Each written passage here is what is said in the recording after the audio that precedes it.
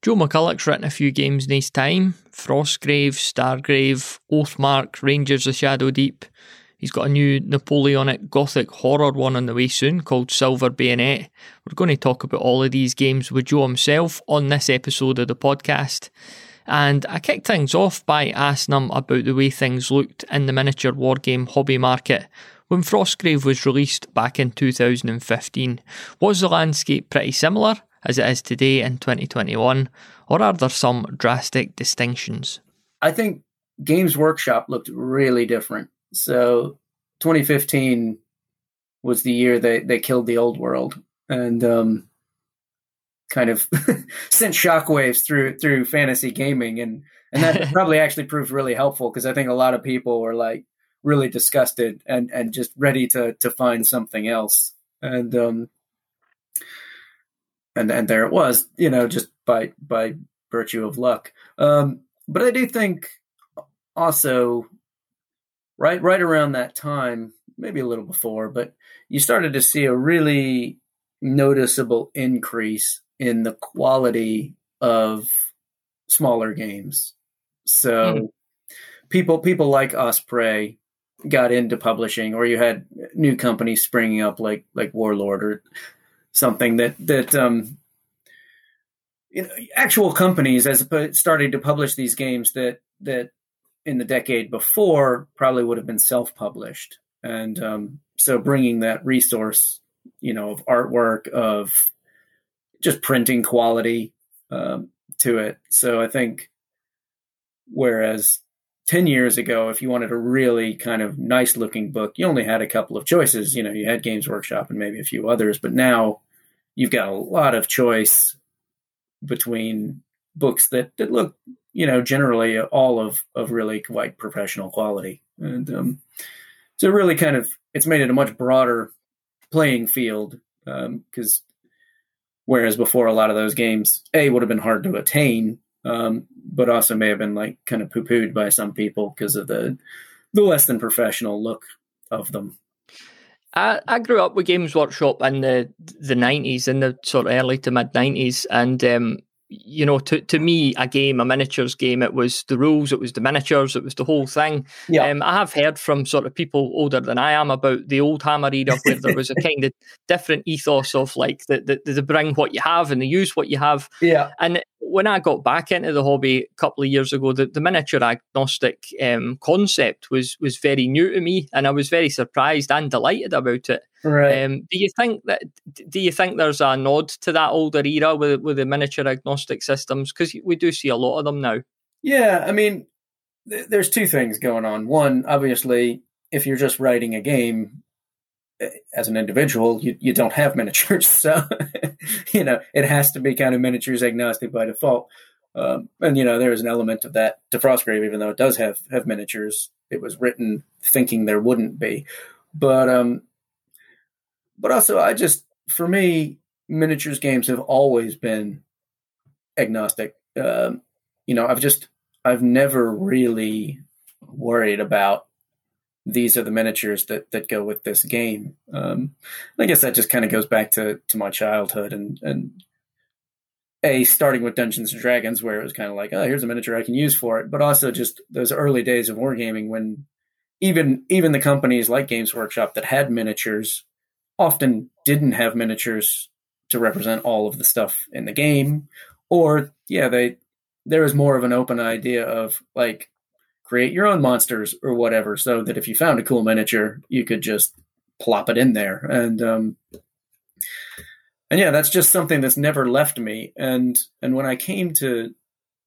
in fact, I was kind of the other way in that I never fully realized how much of the industry thought differently to me, how much most people came into the hobby through one specific game, generally Games Workshop, but not necessarily, and thus saw the hobby just through that one game. Here's the game, here's the miniatures, and thus always thought if I go to another game, there'll be miniatures for it. And so it really wasn't until Frostgrave came out and a lot of people started saying, wow, this is amazing. I've never even kind of thought of playing games this way. It occurred to me, it's like, wow, there's a lot of people playing games a different way.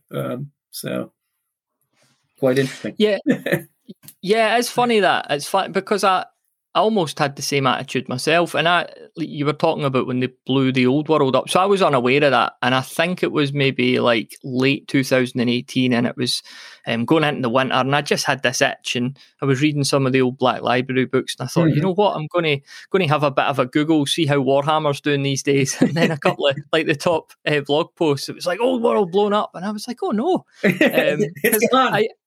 I always liked to thought, like for all those years I was out of the hobby, I always liked to thought that I could just, when you seen a Games Workshop, I can get back in whenever I want. Yeah, like like the ex-heroin addict, he knows that his dealer's there. Yeah. Should he want to get back into it? So it was very I wouldn't say traumatic. That's quite dramatic. But then it led me to finding stuff like Kings of War, which seemed a natural replacement. And they kind of came to the table with a bit of a miniatures agnostic approach at the time, because they obviously just wanted people to like come in with their old Warhammer armies. But it wasn't long before I discovered Frostgrave as well. So do you think that do you think it was a perfect... I mean, I'm not taking anything away from the great game that you created, but do you think there was a perfect set of conditions when you created Frostgrave, when you released it in its first edition, that's led to it being just such a popular and cult game? Yeah. I mean, I think when it comes right down to it, any kind of publishing, any kind of creative endeavor,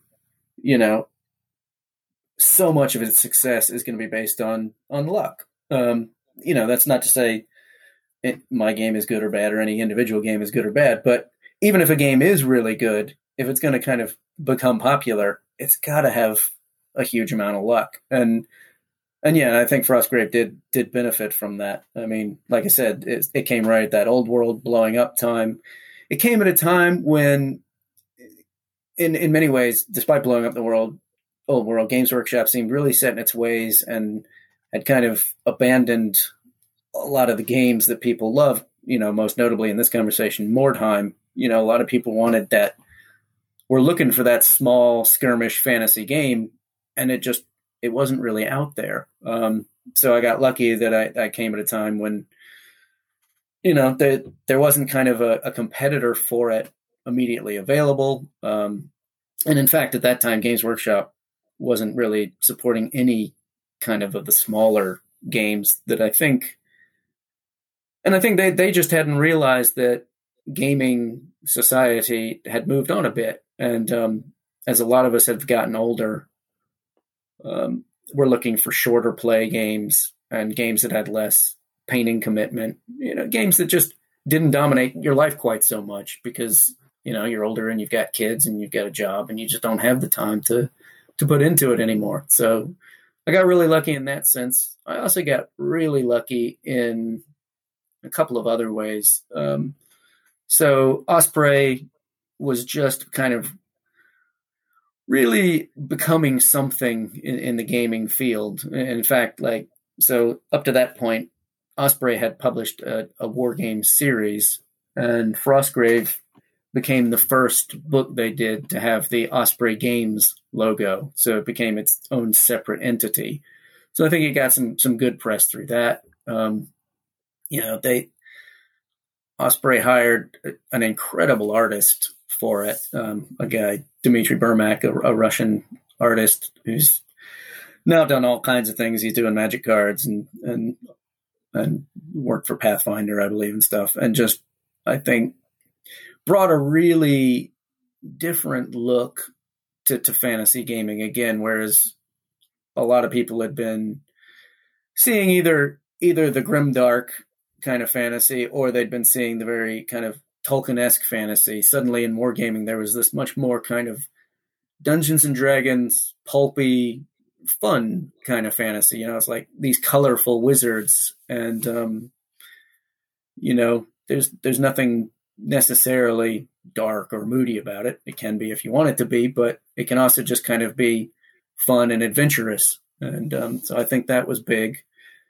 And then North Star got involved and started to make figures for it, which is just, as much as I love miniature as agnostic, there's nothing like miniatures to advertise your game, because it's just always, hey, look at these new miniatures in it, and that's probably why most of us are in this hobby, is because we love little miniatures and we love looking at miniatures. Every time we see a new miniature and, it's for Frostgrave, then you're going to hear that name Frostgrave and you can hopefully be intrigued. And also go ahead.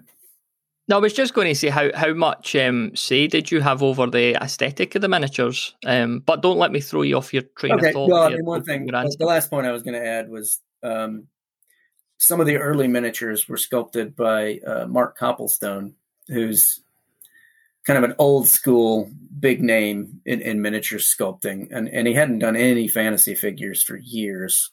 And why, to be honest, he did some Frostgrave ones I don't know, but I think just like having that name attached to it too, people are like, oh, Cobblestone's back, he's doing some fantasy figures, and that just has people sit up and take notice. Sorry, what was your question? Yeah, how much say did you have over the aesthetic of the miniatures? As much as I wanted, I guess, would be the kind of truth. But the truth is, so I think very much in words. And I find other artistic outlets very difficult to think about and imagine. And I know that's weird because, people think, well, you're creating fantasy worlds, and I am. So I do have occasional snapshots, but really I'm thinking in concepts and words. And so when it comes to doing things like the artwork, so I brief the artwork, but my artwork briefs are pretty brief. And I rely a lot on the artist to bring to life kind of what I'm trying to say.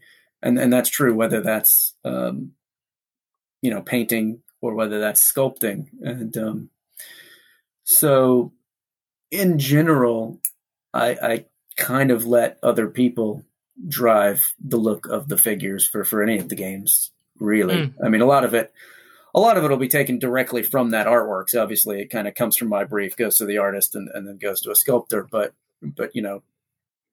very often you could look at my brief and not be able to connect it to the figure that eventually comes out. So I'm, again, really lucky that a lot of talented people are, supporting me by using their ability to bring something to the game that I could never do. Yeah, I suppose in any creative project, there's a lot to be said by just finding the right group of people that you trust and just letting them do their job, isn't it? Yeah, exactly. I'm curious, because Frostgrave is so popular and influential, you're bound to come across in your time a couple of other games which are a bit cheeky. Have you ever came across like a snow crypt or something?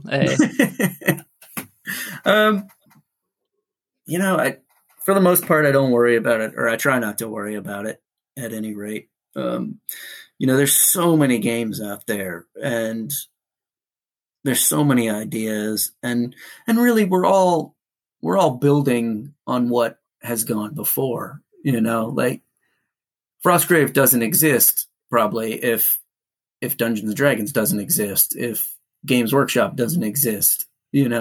While I'm not trying, obviously, to steal anything from them, their influence in my gaming and just in my thought process is huge. And I know that's going to be true for people going forward. They're going to see the lessons from Frostgrave and draw their own kind of conclusions from that. And some of that's going to filter into their own game design. And that's, as long as you're not flat out, purposely trying to just redo what I already did, and pass it off as your own. It's quite an honor to think that people might be influenced by what I've done and try to bring some of that to their game design. But beyond that, I mean, I own the trademark for Frostgrave, but the last thing I want to do, obviously, is get into a legal fight with anybody over anything. So that's not fun. And we'll cut to an ad now for my new game, Snow Crypt, coming winter 2021. Get your pre-orders in, folks. Exactly. A lot of people actually did write me when Frosthaven was announced. So the new kind of game from Gloomhaven. And is that a thing? I didn't know that. It kickstarted last year, I guess. So I don't know whether it's actually out yet or not. And obviously the word Frosthaven is pretty close to the word Frostgrave, but they're different things. And to be honest, they probably weren't even aware of Frostgrave, or if they were, they didn't think about it as they were doing that. But at the same time, it's a different type of game, and there's plenty of room for both in the market. So I decided, you know what? I don't care. Well, the imitation is the highest form of flattery, I suppose, is the saying. Exactly. So Frostgrave, snow, frost, cold. Why the setting that you chose? 'Cause I know I've listened to a lot of different interviews with you, and I know that you talk about how you're not enforcing that setting on people. That they could play on a tropical island if they want. But why the frozen city? Why choose that aesthetic? Yeah. So originally, when I started working on the game, and I'd forgotten this, but I found some old notes not too long ago, and I found like my original blurb for the game, and it was actually set in a desert. It was actually set in a desert ruined city. Sandgrave. Yeah, it was essentially Sandgrave, and I think as I was working on it, a couple of things happened. I wanted the city to seem very dead, and the more I thought about it, I was like, but dead and dry has been done a lot. Why don't I try something a little different and make it dead and frozen? Because what's more than dead is dead and frozen. It's like, so I don't know. And then once I kind of got that little idea in my head, it was just like, you know what? That's just not been done very much. But it also gives you this idea that, like, not only is this kind of the other players are against you and any kind of traps and stuff in the city are against you, but even the weather is against you. It's just a really miserable place to be. Sounds like Scotland. Scotland Grave. Make that next year. I'll play that. Yeah. I'll play that every day when I leave my house. And also, this is one of those things that I don't know how much influence it had, but kind of retrospectively, I think quite a bit. A year or two before I wrote Frostgrave, I surprised my wife with a romantic getaway to Tallinn, the capital of Estonia, and because literally I'd seen a picture of it on a website somewhere, and it was like, cool old medieval city. I'm like, that looks great. We're going. So I booked tickets for the middle of February, and not realizing just how far north Estonia is. And it was only like after I'd booked the tickets and given them to her that I realized that the average temperature was going to be minus 13 Celsius when we were there. and we got there, the first day we got there, it just dumped snow over everything. And it turned out to be an amazing trip because, like, it is a beautiful city and even more beautiful in the snow. It is this medieval city and the snow makes it all kind of glow and beautiful and covers up, any problems. But it also meant that, like, we'd go somewhere and you could only spend about 20 minutes outside before you had to dive into a cafe. But I think, but that just kind of really stuck in my brain, this idea of this medieval city covered in snow, because it meant that getting anywhere was hard. And it also meant that, like, you never quite knew exactly what you were looking at or what could be around the corner because everything was a little more obscured. So I think that played a huge role in kind of pushing my brain in that direction. Yeah, when you see a photo online of Frostgrave being played, and it's it's what's the word I'm looking for? The format was maybe originally intended with that setting. It's striking that straight away that is Frostgrave. It's not 40k, it's not Warhammer. You see the snow on the buildings, the ice, stuff like that. Yeah, it actually, that's one thing that's, again, kind of a stroke of luck. I stumbled into a game where it was immediately obvious to everybody walking by the table what was being played. And which is funny because I think when I wrote it, part of me was like, nobody's going to, like, cover their terrain in snow. Nobody's going to put snow on the bases of their figures. Yeah, that brings me on interestingly to what I wanted to ask you next. So take me, for example, I've got a bunch of like miniatures in a cabinet here. They're all goblin green bases and stuff like that. And I've got all sorts of terrain. There's no snow on them. So what I could do, with Frostgrave, I could start to get miniatures and base them white and put some snow on buildings and stuff. But then that kind of limits those miniatures and buildings to that particular way that I would play Frostgrave. In your experience in the community, is it pretty much 50-50? Are there people who really go down the Frosty aesthetic, and are there just people who prefer to play in warmer climates? Yeah, I think so. I think it really comes down to like how much of the hobbying aspect you like in your hobby. So people who really like making terrain and really like painting figures tend to go for the snowy things because they just love making stuff. So they've already got all the temperate stuff they need anyway.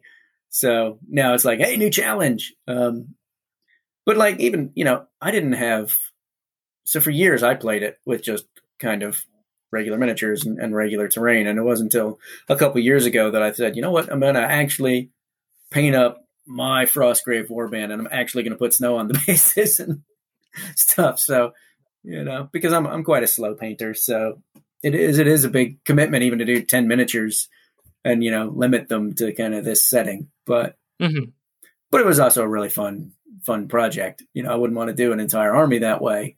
But with 10 figures, I thought, yeah, I can do this. And that's okay. Like, especially me, I know I'm going to play enough Frostgrave that the investment's going to be worth it. But, if you're a very casual kind of player, you're going to want those figures to be usable for different settings. And that's fine. I want to ask you about your other games in a sec, but one last thing on Frostgrave is the second, was it the second edition that was released last year? Second edition? Second edition. So how terrified were you prior to that coming out, and how did things look once the dust settled? Were you quite content with it all? I was pretty stressed. On the one hand, I knew like I'm not making any massive changes in terms of the game. I'm not changing any of the systems that I know people like. So the only thing I was really worried about was changing or replacing some of the spells, because I knew that there's going to be some people out there where I've just gotten rid of their favorite spell, even though, the spells I got rid of either were because almost nobody used them or they weren't powerful enough or whatever. But there was sure to be somebody. But and also just like anytime you release a rule book, you live in abject terror of someone going, on page 47 it says this, and that's completely at odds with what you say on page 48. Yeah. It's like, oh no.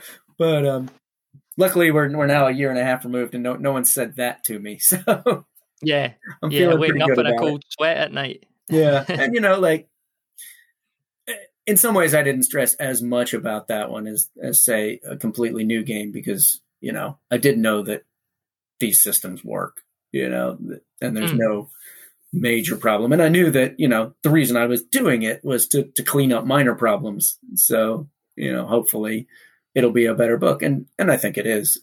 There is one, there's a magic item that got left out, so you can roll it on the table and there's just no description of it in there, which you can find in the errata. But luckily I think that's the biggest mistake in the book. Everything other than that, there really isn't much. And it's all kind of just a few clarifications here and there. So it's gone down really well. And I'm really pleased in that. I think it is basically the same game that everybody knew and loved. It's just slightly better. It's just slightly more polished and, better written and clearer. So. Yeah, I mean, nobody could have accused you of doing a second edition for cynical reasons. You're not sitting on, but shipping boxes of miniatures and stuff. Exactly. If anything, it would have been easier for you just to leave it alone, wouldn't it? So not put yourself through all that. But like I said, I did some pseudo research prior to having a chat. So I was seeing Rangers of Shadow Deep, a sort of solo co-op game, if I'm correct, came out March 2020, which I thought that was perfect timing. Then I saw Oathmark, Mass Fantasy Battle game, came out April 2020. I thought it couldn't have chose a worse time for that.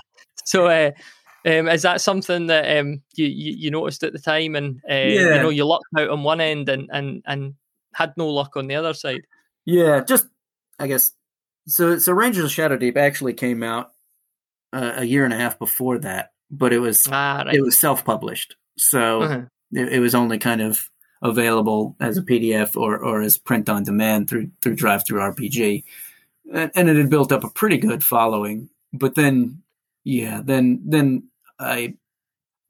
Modiphius talked me into letting them republish the book in a really nice edition, and yeah, it actually I think did benefit from lockdown. I think all of a sudden everybody was looking for things that they could do in their house by themselves, and so I became one of the few people who, like, economically it might have worked out okay, but yeah, on the flip side, Oathmark got absolutely crushed by it. It was supposed to have a huge launch at Salute, and I was going to travel to a couple of places to do promotions for it, and of course none of that happened. And more importantly, like, it's a game that you absolutely have to play with another person, and no one could for months on end. and when you've been in the industry for a while, you realize that, like, that first 6 months for any game is probably the most important it'll ever have, because kind of basically, if it doesn't reach some sort of kind of critical mass in that time, then it'll just kind of fade away. And I was going to ask that, like, if I mean, it was circumstances outside your control, but the launch goes so badly because of the worldwide situation.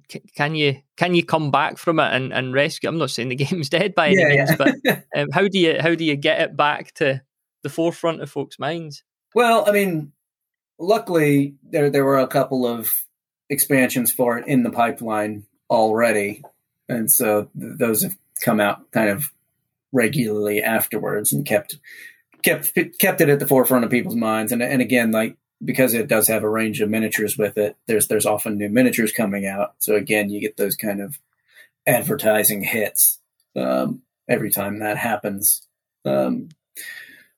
Beyond that, I don't know. I mean, Oathmark's doing fine. It's bumping along, but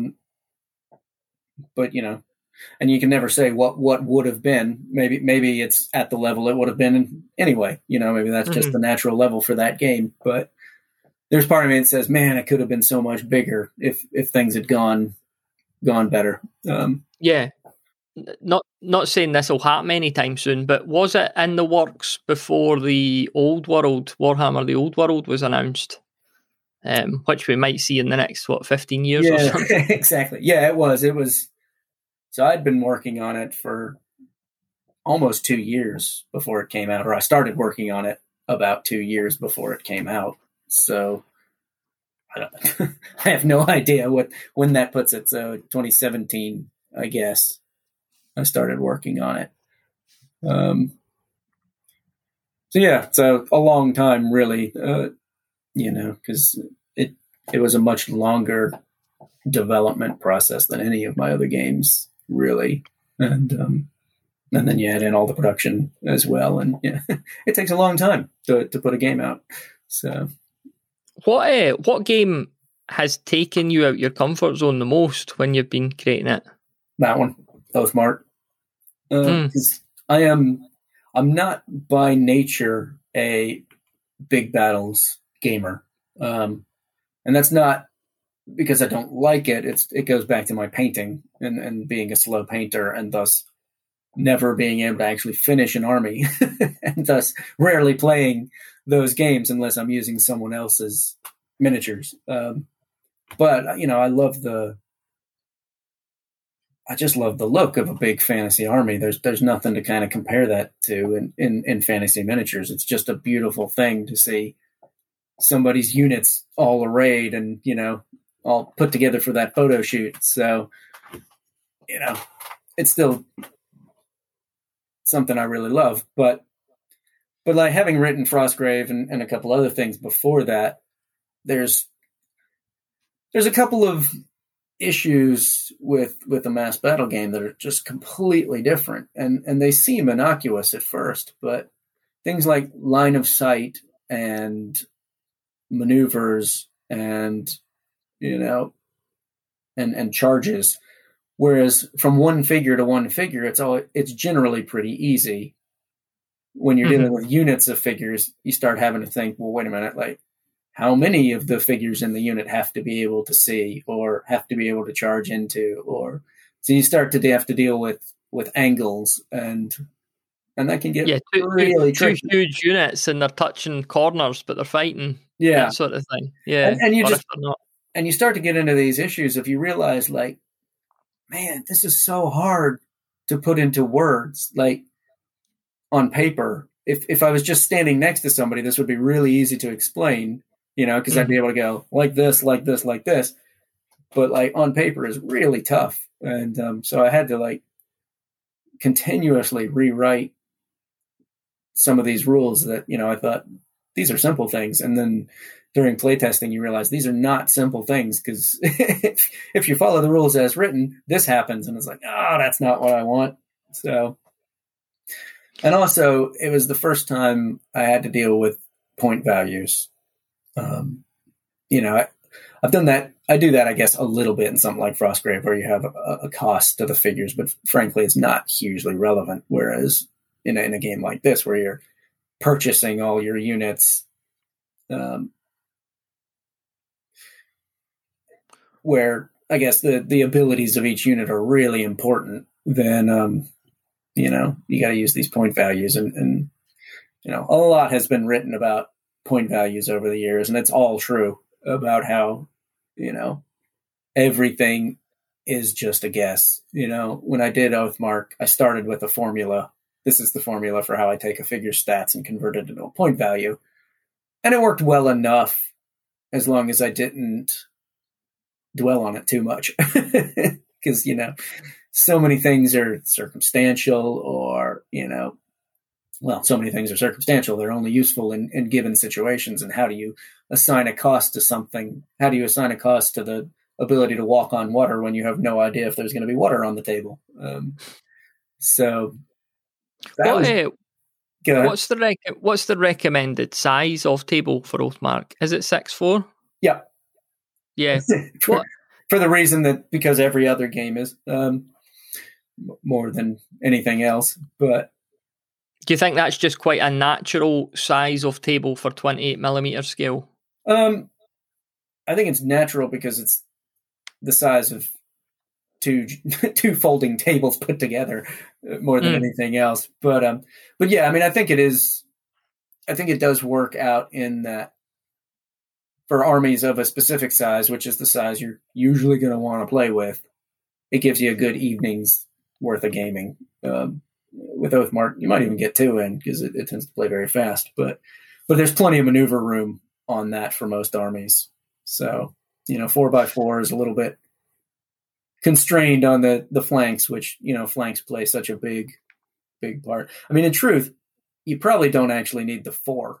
The 6 is probably more important than the 4. You could probably do 6x3, and you're just, because even in the Oathmark rules, there's a rule about, on the first turn, you can just kind of march towards the enemy, and you don't have to do any of the special rolling or anything, because frankly, that first turn's generally kind of dull. Because you don't need 4 feet. So do the long narrow table. It could be like a gully or a mountain pass or something. Exactly. Big long stretch of carpet for them to march down. The only people who want the 4-foot table are the elves. It's like, we need more shooting time. Make them walk. So. I've talked about this on the podcast before with the big rank and flank mass fantasy battle games, and the issue of the table and the layout and stuff, because I've always felt that the battle ends up concentrated. So I like to just have this big bit of space in the middle, almost like a prearranged like football park sitting there for them all meet and fight. And the terrain's all round about them, almost decorative. Right. And you look at a game like Frostgrave or games like Necromunda, where it's very, the terrain is you're climbing, you're finding cover and stuff like that. Mm-hmm. It seems a completely different world, the terrain on these mass games. Is that a fair assessment? Yeah, I mean, I think one of the things that people didn't understand when Frostgrave came out is I said, it's got to be a crowded table. And like what I was envisioning for a crowded table is so far removed from what most people play with. It took people a while to figure out what that is. So now there's like, you go on the Facebook group or whatever, and people be like, here's my table. And everybody's like, put more stuff on it. Otherwise you're just going to get fireballed to death. For me, the perfect Frostgrave table is you take a box full of blocks and you just upend it on the table, and it's like, blam, there's the table. So, yeah, that's fair. Nobody could complain about strategic placing of certain exactly. So without Oathmark, obviously you're not going to have anywhere near that level of terrain. That said, I like, terrain makes tables look cool and makes them fun to play on. Well, it makes them fun to be standing next to. Now, Oathmark tends to allow for a lot more movement and maneuver than a lot of rank and flank games, where units tend to be a bit more nimble. So terrain isn't quite as hugely limiting as it is in some rank and flank games, and thus you can have a bit more of it on the table without thinking this is going to just grind the game to a halt. That said, you're not going to want to overload it. You are going to want plenty of rooms for units to clash and maneuver, but because that's what the game's about, and that's, not what skirmish games are about. So you got to fit the table to suit the game. I know we kind of moved on from Frostgrave, but we're going to talk about Stargrave as well. And I'm just curious because I'm sure it was an interview with yourself that had talked about the wooden blocks, almost like, kids blocks. I got a set myself and just painted them up grey. And what are some of the most innovative, if I could say the word, and low cost terrain features you've seen people in the community making for either of those games? That's the big one. Yeah. Take a box of blocks and just spray paint it gray. And like, you've just got every Frostgrave table you'll ever need. But also like, I love the people that take the packing material, like the cardboard that's form fitted to hold your new computer or whatever. And, so you turn it upside down and it's got all kinds of the cool lumps and gullies, and, again, spray that sucker gray and you've just got a whole block, of the city or something. And, and you don't, I think people get caught up on this idea of like, it's got to look like ruins. And the truth is it really doesn't, because once you start playing, like, your brain just takes over and your imagination takes over, and that gray spray painted block or box will become the mausoleum or, whatever. It's like, it's why virtual reality, I think, has never quite caught on in the way people thought it would, because actually it turns out just a video game's good enough, because the human brain is good at kind of filling in the cracks and, puttying over all the problems, or, in the case of a video game, blocking out anything that isn't the screen so that you're fully immersed without having to literally be fully immersed. And I think the same is true of a war game. Once you're playing it, and especially a skirmish one where you're like, like Frostgrave, you're into the story of your wizard, that's where you're starting. That's where your brain's starting from. He is climbing over ruins, whatever those ruins actually are on the table. And that's when you're having fun. Yeah, the imagination's a powerful thing, and like you say, it will fill in the blanks. If things don't look entirely realistic, and let's face it, a table of miniatures doesn't look like a real setting. Like, there's a lot, people are walking about on stands and stuff. You've got to, your brain just casts that aside and gets on with the story, doesn't it? So exactly. I mean, like, even when you put, because like you're doing mass battle and you put a building on it and you realize this building is either the smallest house that's ever been constructed or it's this massive, palace. The scale doesn't really make sense, but you don't care. So, and like, here is my town, and it's got 3 houses. Exactly. That's like just a rich guy. Exactly. So, in the same way that, your unit has 20 figures in it, which is, this doesn't even qualify as a skirmish in real warfare, but it doesn't matter. That's representative. That's a fight outside a chip shop. Yeah. So, mentioned it a couple of times now. Stargrave, when Stargrave was first sort of touted, and everyone's saying it's Frostgrave in space, how true or untrue was that statement? Like, I don't know. It depends on. That's kind of like an eye of the beholder thing. It annoyed me when some people said, "Oh, it's just a reskin," because to me, a reskin is literally just changing terminology so that your crossbow becomes a rifle. And that it absolutely isn't. I spent a lot of work, a lot of time working on it, and thinking about how.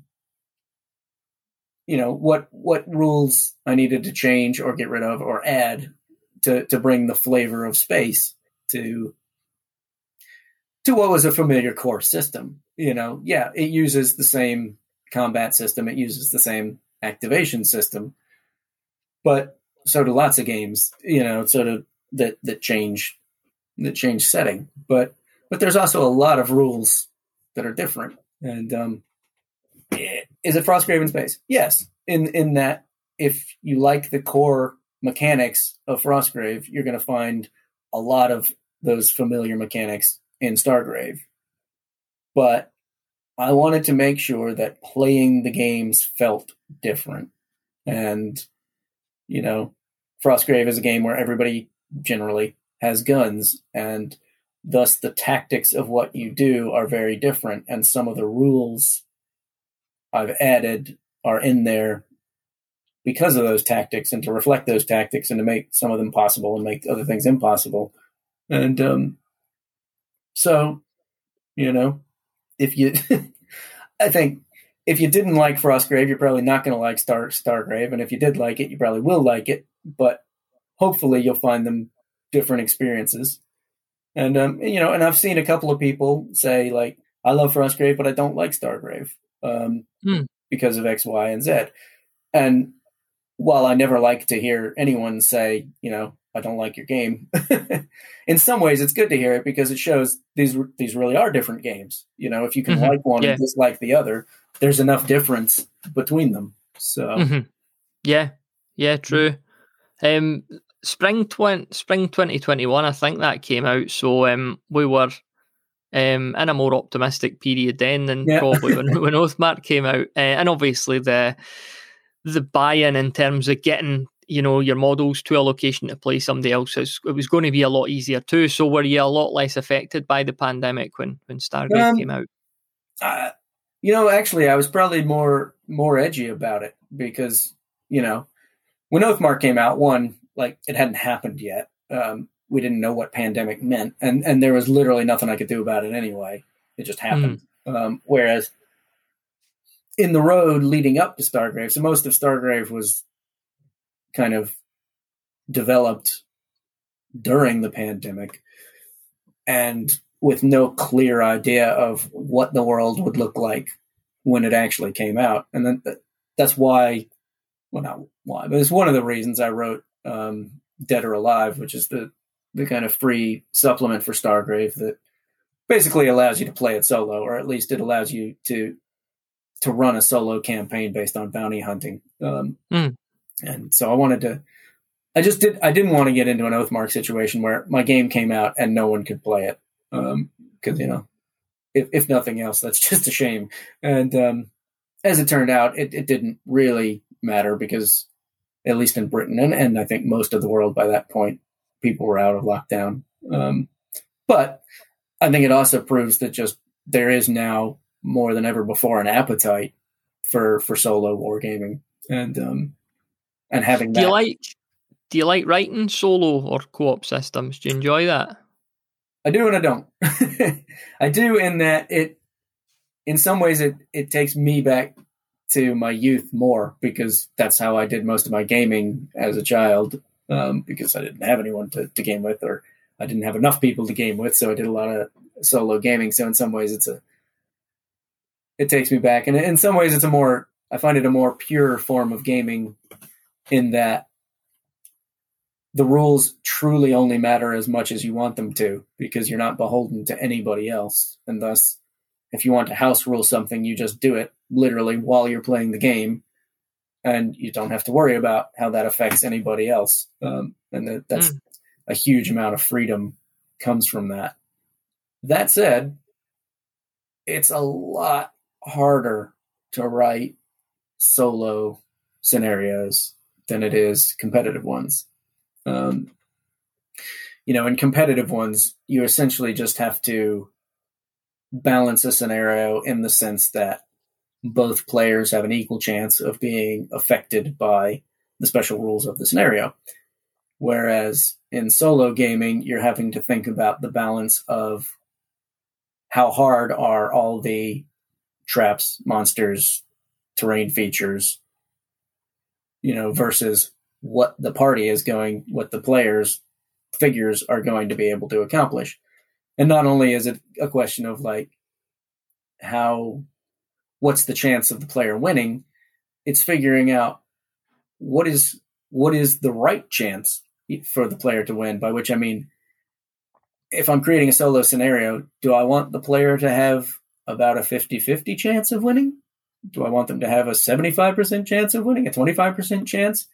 Because in some ways that really comes down to the player. Some players like it harder. Some people don't want it so hard. And so it's difficult to kind of balance that. And you have to think about that every time. And if a scenario is part of a campaign, how hard is each scenario in that campaign? And also, when you're writing that scenario, there's just a lot more to write because you have to explain everything that the enemy is going to do. And the scenario is the enemy in that case. So the scenario has to do more things. It has to have more moving parts than a competitive one does to make it interesting, because you don't have the interest of another player you're competing against. So the scenario needs to be more intricate to provide that interest. So it's just a solo scenario. There's a lot more design and construction to it. But that can be really fun. It can also be a headache and difficult. Tell me a wee bit about Silver Bayonet then. Okay. Well, Silver Bayonet is as close as I'll ever come to writing a historical war game. Probably. It's basically take the Sharp's series on TV, and you get to play Sharp and his few chosen men, against another little group of Sharp and his men, but there's also werewolves running around. So it's Napoleonic Gothic horror, and so the idea is that each player has this kind of hand-picked unit of Napoleonic soldiers. So you pick a nation, and then you got a big list of kind of soldiers you can draw from. So the British can have a red coat, they can have a rifleman, they can have sailors, they can have officers, they can have artillerists, and it's some more esoteric stuff. And you round up your little party of 8 guys, and you've got your officer who's more of a character, and he's got some special abilities you get to choose, and the other player does the same. But instead of kind of fighting because you're British and he's French, you're fighting because you're both wanting to get this occult tome, or there is a troll who has probably accumulated some interesting artifacts in this place, or you're looking for some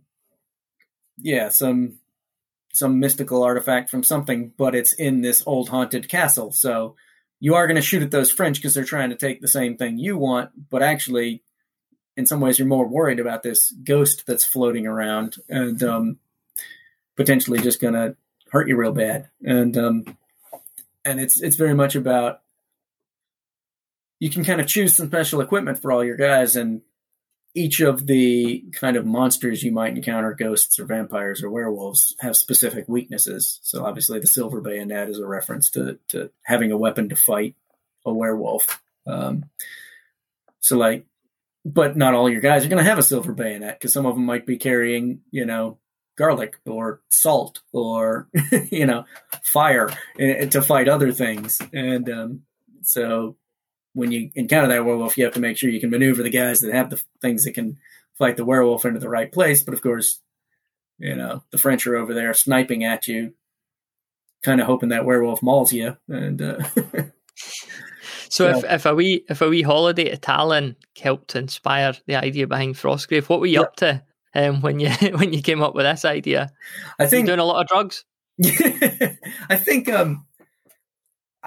what it is so I worked at Osprey for 14 years, and most of that time, the main thrust of Osprey and the main thrust of my job was military history. Publishing these books that really were for war gamers to know how to paint their miniatures. They were uniform guides, and so I just saw all these beautiful illustrated books of military uniforms, and the best ones were Napoleonic. Like, it is without a doubt the most colorful, beautiful, interesting era of military uniforms. It's like they wanted shot back then. Exactly. Please shoot me. And like, I've always wanted to paint some of those minis, but I've never wanted to paint an army.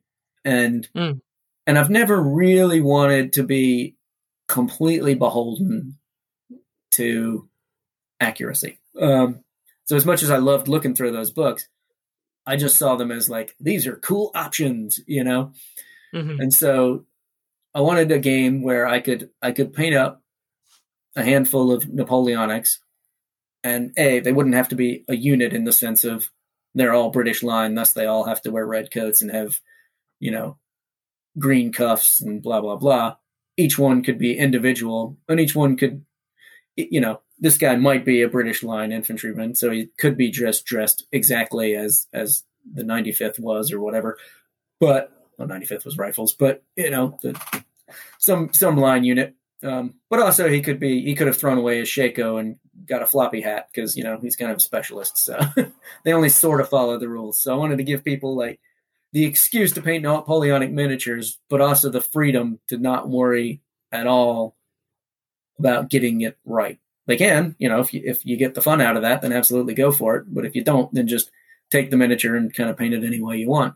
And at the same time, like, I can't do anything apparently without sticking fantasy in there. So I think that this game is going to be really cool to see what people are doing with it, because it gives you so much opportunity, whether that's existing historical stuff you've got, or maybe people like myself that have never really got into the historical. Gives you an excuse to buy 5 or 6 or 7 guys and paint them up.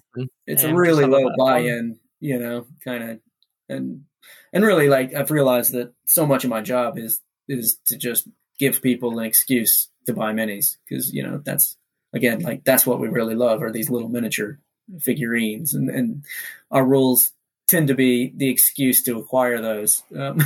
So here's your excuse to get Napoleonic ones, plus some gothic-y, monsters to go along with them.